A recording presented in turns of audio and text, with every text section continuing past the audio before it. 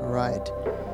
Well, let me just start by saying this. You know, I was just going through my week like all of you, and I know I think it was Monday, and this phrase just came up out of my heart into my mind. You know what I'm talking about? You know how that can happen? And, you know, you get thoughts from all kinds of places, you know? You get thoughts from the world, just things you're observing, and sometimes the devil will give you thoughts. Those kind of things come from out here. But then there's thoughts that come that just kind of come right up out of the inside. And, you know, that is where God will speak to you. And what came up out of my heart was this: don't give the devil an inch. And that's a funny thing, huh? Don't give the devil an inch. And I happen to know that's a scripture in a certain translation. It's actually Ephesians 4:27, and it's in the Clarence Jordan translation, otherwise known the Cotton Patch version. But he says, "Don't give the devil an inch." And as that phrase just kept going over in my mind, I couldn't get away from it, and so I went and I wrote it, or I typed it into a document. And a day goes by, and you know, it had been coming to me, and we're up drinking coffee one morning, and Dana just looks at me and she says, "You know, we can't give the devil an inch." I said, "Good preaching, wife." Yes. I didn't say that probably, but anyway. I said, "That's so interesting, Dana, because that's exactly what God was telling me a couple days ago." And I said, I even wrote it down. I went and grabbed my computer. I wanted her to see for sure that I had already written it down, you know. But you know, what the Lord was telling me is that we're living in a day, you know, and this is not gloom and doom, okay? This is just how it is, okay? We're living in a day where we can't give the devil an inch.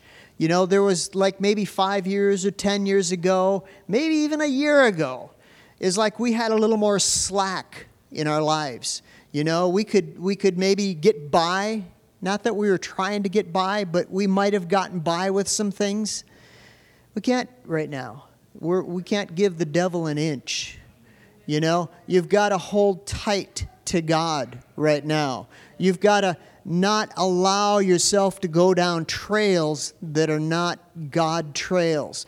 You can't be thinking things in your head. You know, everybody will have things that rehearse in their mind, and we've got to shake ourselves and say, "Hey, what is playing in my head? What is the playlist that's going on right now? Is it something that's inspired by God? Is it something that lines up with Jesus? Is it something that lines up with who the Bible says I am?" A lot of times the songs and the play, they're not music always, although I get a lot of songs in my head, but the things that play in my mind are things about me. Would you agree that things that come into your mind are a lot of times about you? We've got to say, "Hey, is that who I really am? Is that who I identify with? Is that who the Bible says I am?" Do you know what makes a difference what the Bible says you are? What the Bible says you are is the truth. Everything else is a lie. Did you hear me? What the Bible says about you is the truth, and all those other thoughts and things that come into your head, just like they come into mine, they're a lie. We've got to decide, I'm only going with the truth. Are you out there today? How about online? Are you guys out there? You know, amen, A-M-E-N, exclamation, exclamation, exclamation. Yeah. So, Ephesians 4:27. A couple other versions. The New King James says, "Nor give place to the devil." So, in other words, don't give him any place in your life. The Passion Translation, the TPT, it says it this way. It says, "Don't give the slanderous accuser the devil." How's that for an introduction? And right now we have the slanderous accuser, the devil. Yeah, that's calling him who he is. Don't give the slanderous accuser the devil an opportunity to manipulate you. I hate being manipulated. Do you guys hate being manipulated? I hate that, man. I tell you what, that turns me off. And that's what the devil will try to do in your head, is manipulate you. He'll try to find a place in your thinking. And when he gets his foot in the door, he's like that guy in the cartoon, you get a foot in the door and the next thing you know, he's sitting in your lazy boy drinking iced teas. Okay? You guys I don't have a lazy boy, but I have a chair. So I have my chair. It might not even be the best chair, but it's my chair. I don't want the devil sitting in my chair. I don't want him occupying my space. Say no to him. Say no to him. I'll just go down this. Well, I'll wait. I'll wait till I'm more in line with where my notes are. 2 Corinthians 10, 3 and 5. It says this, for though we walk in the flesh, we do not war according to the flesh. The weapons of our warfare are not carnal, but they're mighty in God for pulling down strongholds, casting down arguments in every high thing that exalts itself against the knowledge of God, bringing every thought into captivity to the obedience of Christ. You see, those verses that that we've been reading every week, what they're really talking about is mind renewal. You guys know what mind renewal is? You get born again, and there's this instant change on the inside. You're a new creature, There's something in you that's like, wow, man, something came alive. Well, you're right. Something came alive. You came alive. And you see, the Christian life here in this fallen world that we live in is to continually get our heads to think like our hearts. That's what mind renewal is. And Paul describes it here. He says, man, I tell you what, we bring every thought into captivity and make it obedient to Christ. It sounds really intense, and it is. It takes determination to do that. Even when you're a good person, and you're walking along trying to mind your own business, you see there's a mean devil out there. And he'll throw things at you that boy, I tell you, this is what Dana said. How many want to know what Dana had to say? Pastor Stephen quoted her a couple weeks ago, and I thought, I'm going to do the same thing. I'm going to quote that Dana girl. And if you don't know, Dana's my wife. But she said this. She said, the devil will lie to you in your thoughts.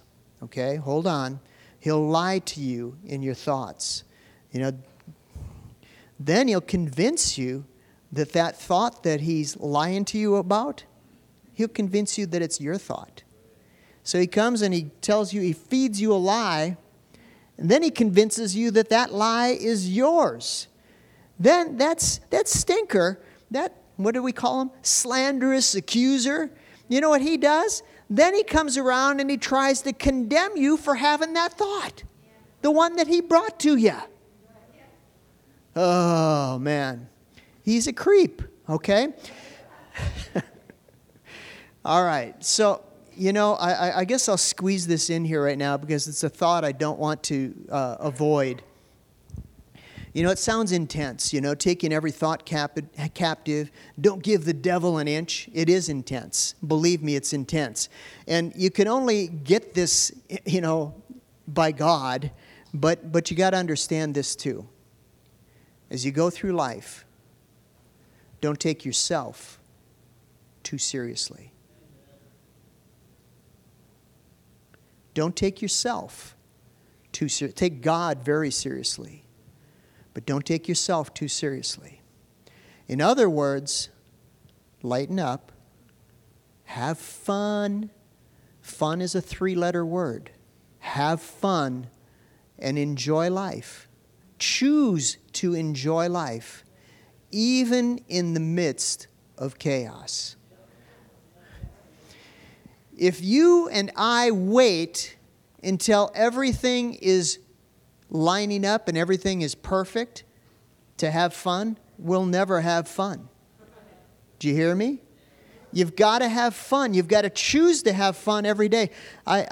Dana would tell you this, that in our life, there's times when it builds up in me like I feel like we've been on a grind or something, you know what I mean? And I'll just kind of get fed up to there with that, and I'll look at my wife. See, Dana can fall into a mode where she's just like, you know, content to be home. She likes being home and, you know, all that. But I'll come up to her and I'll say, Dana, we're going out and we're going to have fun. You hear me? It's like a demand I make on her. And she'll kind of, oh, but then she'll come with and she'll go, oh, thank God. Thank God we had fun. It's all right to have fun. Don't ever apologize for having joy. Do you hear me? Joy is like your spiritual fuel. Joy is what gets you from one place to the next, spiritually speaking. It's the economy of heaven. You know, joy is, you know, and you can have joy when the whole world seems like it's falling apart. And it's not like you're trying to disrespect anybody or even say that the situation you're in isn't great. But I'm telling you what, joy is what God gives you in the midst of turmoil that'll turn your life around, that'll cause you to keep going. You know, again, having joy doesn't mean, well, everything lined up today, it's all perfect. Yay, I can have joy. No, joy is like, my goodness, it can be found in the craziest times, you know. When you may not supposed to have joy, joy can be there. All right? All right, so what I want to talk to you about this morning is anxiety, okay? And let it be known right from the get-go, I'm not a fan of it, okay? I'm not a fan of anxiety. I'm not talking about anxiety like it's my friend. I'm telling you this morning, I'm declaring this to you this morning, that anxiety is my enemy, and it ought to be yours as well, okay? And I get it. You know, you may not know this, but I've been living the same year you've been living, okay? You may not get this, but Jesus knew that we'd go through times like this, okay? And he didn't all of a sudden, you know, God didn't fall off the throne and say, oh my goodness, what are we going to do now? Oh, no, he doesn't do that. He's there for us. So people have anxiety about their health. People have anxiety about COVID. People have anxiety about isolation. People have anxiety about finances, family, kids. People have anxiety about toilet paper. The truth is, anything can become a point of anxiety. Even things in your life that God has put there, if you get into the wrong mode, those things that were meant to be a blessing can cause turmoil in your life. But, you know, life too, you know. I feel like 10 years ago, we pretty much could just set ourselves on a course and say, hey, this is where we're going. But I'm telling you what, when the winds are blowing like they are in the day we're living, you've got to constantly adjust your sails and direct your ship to the place that you want to go. You'll find you got off course. Well, I can just set my... You know what? Wherever you got off to, all you need to do, even if you're going the exact opposite direction, all you need to do is turn around and you're heading the right way. Okay? Doesn't matter. You know, I heard someone say years ago, you know, even if you've gone the wrong way for 20 years, God can supernaturally get you back to the place you need to be in a nanosecond. How many have experienced that before in your life? You know, I've had that happen. I've had that, man, I've been such a knucklehead before and done things wrong and then I get to where I'm kicking myself, you know, in my mind, you know. I don't actually kick myself, but in my mind I can certainly do it. I can have boots on and kick myself in my mind. And then, you know, I just fall on the mercy of God, and He's so good. Even when I'm missing it, He's faithful. Anxiety is nothing new. Jesus addressed it in Matthew 6. He said this, I'm going to read it to you. He said, therefore I say to you, in Matthew 6:25, he said, don't worry about your life, what you'll eat, what you'll drink, or nor about your body, what you'll put on. Isn't that the things that we can be consumed with? He says, is not life more than food and the body more than clothing? Look at the birds of the air, for they neither sow nor reap, nor gather into barns, yet your heavenly Father feeds them. Are you not of more value than they? Which of you by worrying can add 1 cubit to his stature? So why do you worry about clothing? Consider the lilies of the field, how they grow. They neither toil nor spin, yet I say to you that even Solomon in all his glory was not arrayed like one of these. If God so clothes the grass of the field, which today is, and tomorrow is thrown in the oven, will he not much more clothe you, O you of little faith? Therefore do not worry, saying, what shall we eat, or what shall we drink, or what shall we wear?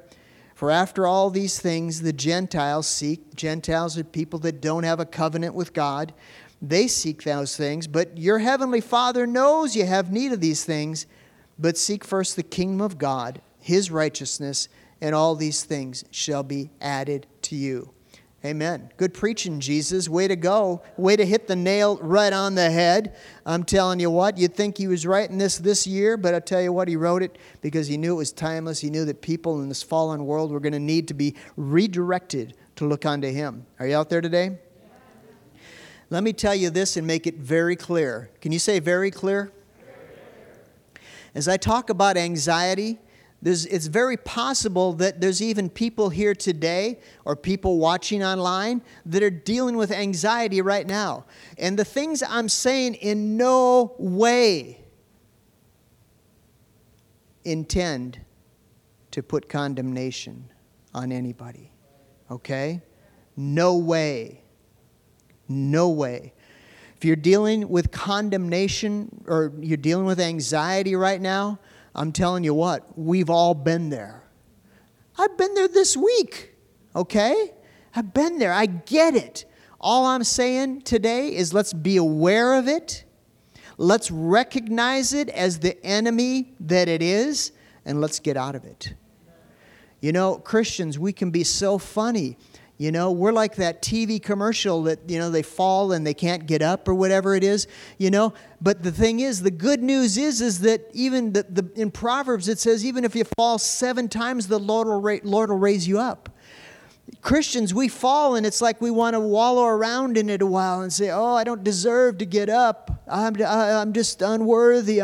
God made you worthy. God made you worthy, and not only that, he's reaching out his hand to say, hey, come on, let me help you up and let's walk together to the next place. That's how he does it.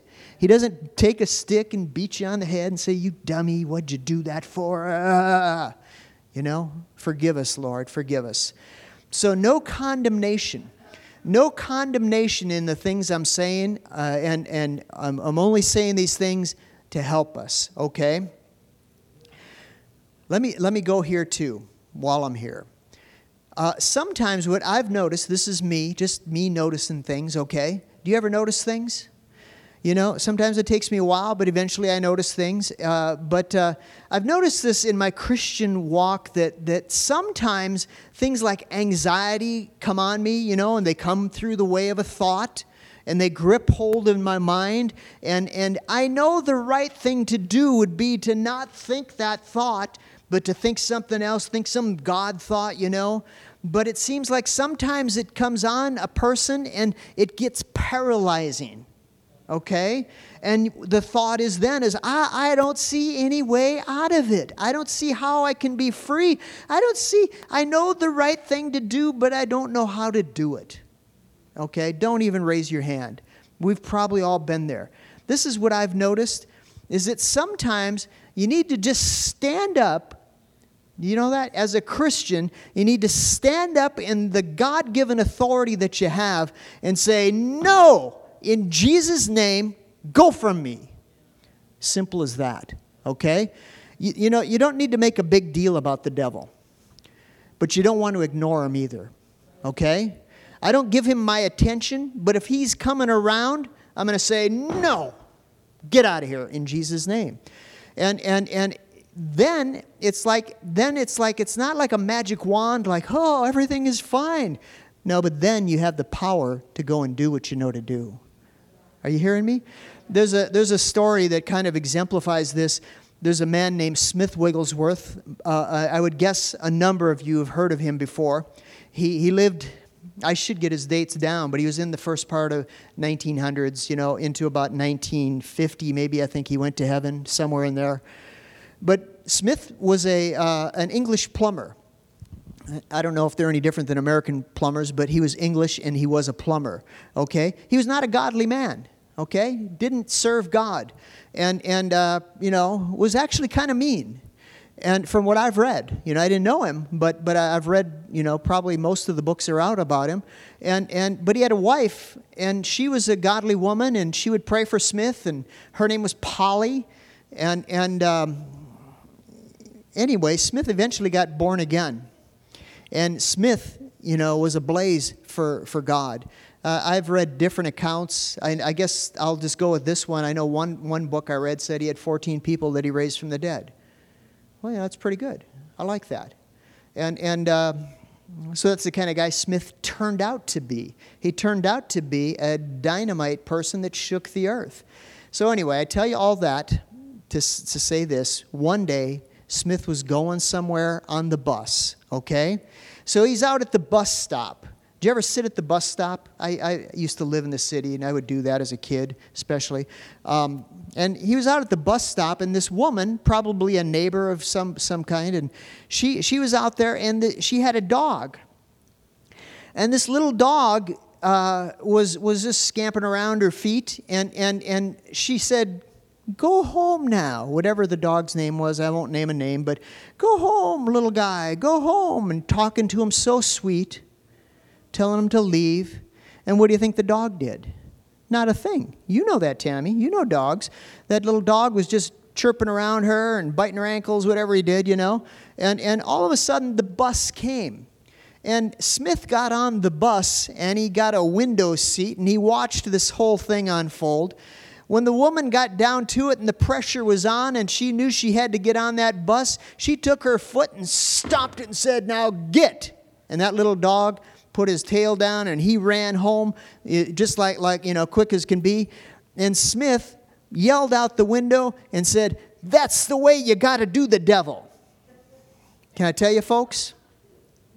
Sometimes in life, that's the way you got to do it. You don't have to do it at the bus stop. You don't have to do it in the mall. Maybe you do. And if you do, you do it. But if you're at home, no, I'm not going to have this. I'm drawing the line. We're not taking this. We're not going to have it that way in our home. I'm not going to have it that way in my life, in Jesus' name. Okay? So anyway, that's the first thing I would tell you. Sometimes you got to do that. Now, in Luke 10:38, familiar story, it says here that Jesus and the disciples continued on their journey, and they came to a village where a woman welcomed Jesus into her home, and her name was Martha, and she had a sister named Mary. And Mary sat down attentively before the Master, absorbing every revelation he shared. I'll tell you, that's my heart. I want to be that. I want to sit there at his feet and absorb everything he's got. But I understand this. I'm not bringing this story up to beat up on Martha, not to put her down, because the truth is, if you've read this story and you know where I'm going, I've been Martha. I've been there. I know what Martha was doing. I've been like that. I would guess most of us have. It says, Martha became exasperated by finishing the numerous household chores in preparations for her guests. So she interrupted Jesus. Boy, you got to admire her even. She says, "Jesus." She says, "Lord, don't you think it's unfair that my sister left me to do all the work by myself? You should tell her to get up and help me." Now, I've identified this whole mode, and what I've called it in my life is, I call it the spirit of do. And the spirit of do tends to come on a person when you're trying to sit before the presence of God. Okay, here it is. I'm going to spend time with God. I go sit, I feel like in this message I'm continually sitting in my chair. But I'm sitting in my comfy seat, and I'm going to just think about Jesus and pray and be in his presence. And all of a sudden, the thought comes into your mind of some chore that you need to do. Now, if I was sitting there, eating pizza, watching TV, I would easily rebuke that thought. I'd say, no, get away from me, no.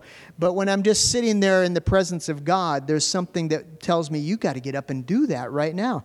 Now, Martha was high level in this whole thing because she didn't just get up and do it. She wanted to bring everybody in the house on the same journey with her of doing all these things, this just be encompassed by the spirit of do. And what I'm telling you this morning is we've got to say no. No. Anxiety comes, we got to say no. Jesus said this. The Lord answered Martha and said, Beloved Martha, why are you so upset and troubled, pulled away by these many distractions? Are they really that important? I'm not telling you to let your house go, okay?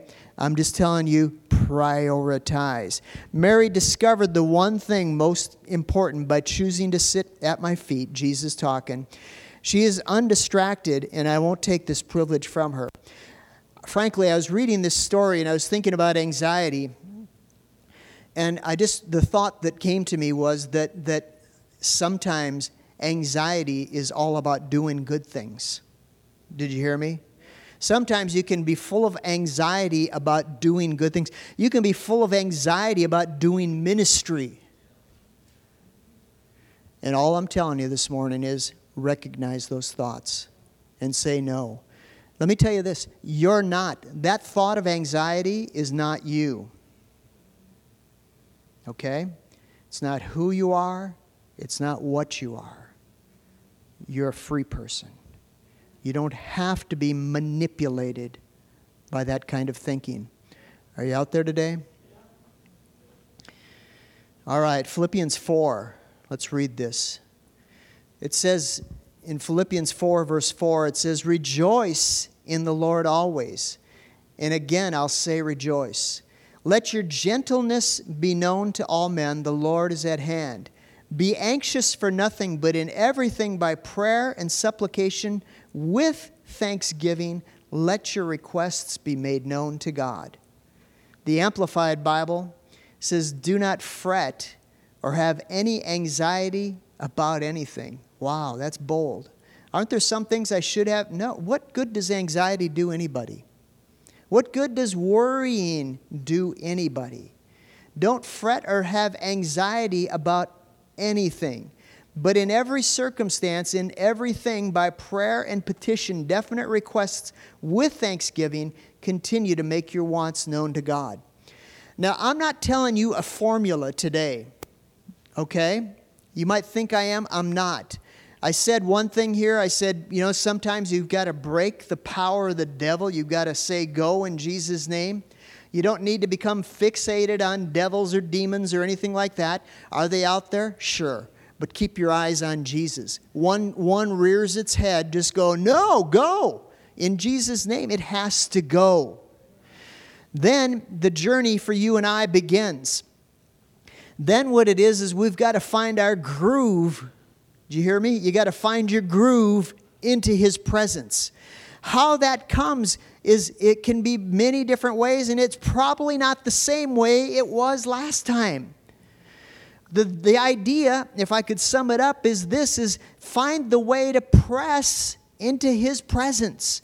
Find the way to get in His presence. Get at His feet where you can receive the things that He has for you. You see, because in every situation, there is a supply of peace. There's a supply of joy. There's a supply of heaven that we need to break through. Okay? David, in 1 Samuel chapter 30, I'm going to read this. Verse 1, not the whole chapter, but verse 1, people get nervous. Let's turn to Genesis chapter 1, verse 1. We'll begin here, and then, then you're going to go to maps, But no, we're just going to read a few verses. But 1 Samuel, it says this. It happened when David and his men, they called them the mighty men, came to Ziklag on the third day that the Amalekites had invaded. I could have anxiety about saying all these kites and zags and whatever. But anyway, had invaded the south and Ziklag. attacked Ziklag, burned it with fire, had taken captive the women and those who were there from small to great. And they didn't kill anyone, but they carried them away and they went on their way. So David and his men came to the city, and there it was burned with fire. And their wives and their sons and their daughters had been taken captive. Let me ask you right now, what do you have anxiety about today? David comes home. Instead of his wife running to meet him, comes home, there is no home. Burned to the ground. Talk about an easy chair. There's no easy chair there. Do you guys like your chairs? Do you like your stuff? I like stuff. There's a certain amount of comfort in stuff. Comes home, everything is gone. Not only that, his wife is gone. His kids are gone. Everyone's gone. That, if there was ever an opportunity for anxiety, I'd say that ranks up there pretty high. Pretty high. Actually, when the things I'm facing today, they don't quite compare to that. Sometimes in my mind they feel like that, but you know what? Whatever it is, whatever button the devil's pushing on you, whatever the unique thing he's causing anxiety, it's the same anxiety. It's the same devil trying to manipulate us. Then David and the people who are with him, get this, they lifted up their voices and they wept until they had no more power to weep. That's out there, folks. That's out there. They wept until they didn't have power to weep anymore. All right, then I'm going to jump to verse 6. It says here, David was greatly distressed. Do you get it? For the people at this point, they spoke of stoning him because the soul of the people was grieved, every man for his sons and his daughters. You see, in time of crisis, strangely, people will look for someone to blame. Okay? It's a diversion from the path that God wants you to go on. Blaming people is never the answer. Okay? So all this is happening to David just like everybody else, but it says he's greatly distressed because now he's hearing the murmuring that they're going to stone him. But here's David. It says, but David strengthened himself in the Lord his God. David said to Abiathar the priest, Amalek's son, please bring the ephod here to me. And Abiathar brought the ephod to David. You see, the ephod was a garment of praise. And the groove that David was going to get in the presence of God was to sit and worship him.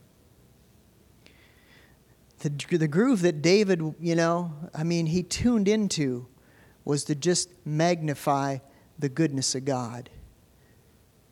Sometimes in a situation like that, the person people blame is God himself.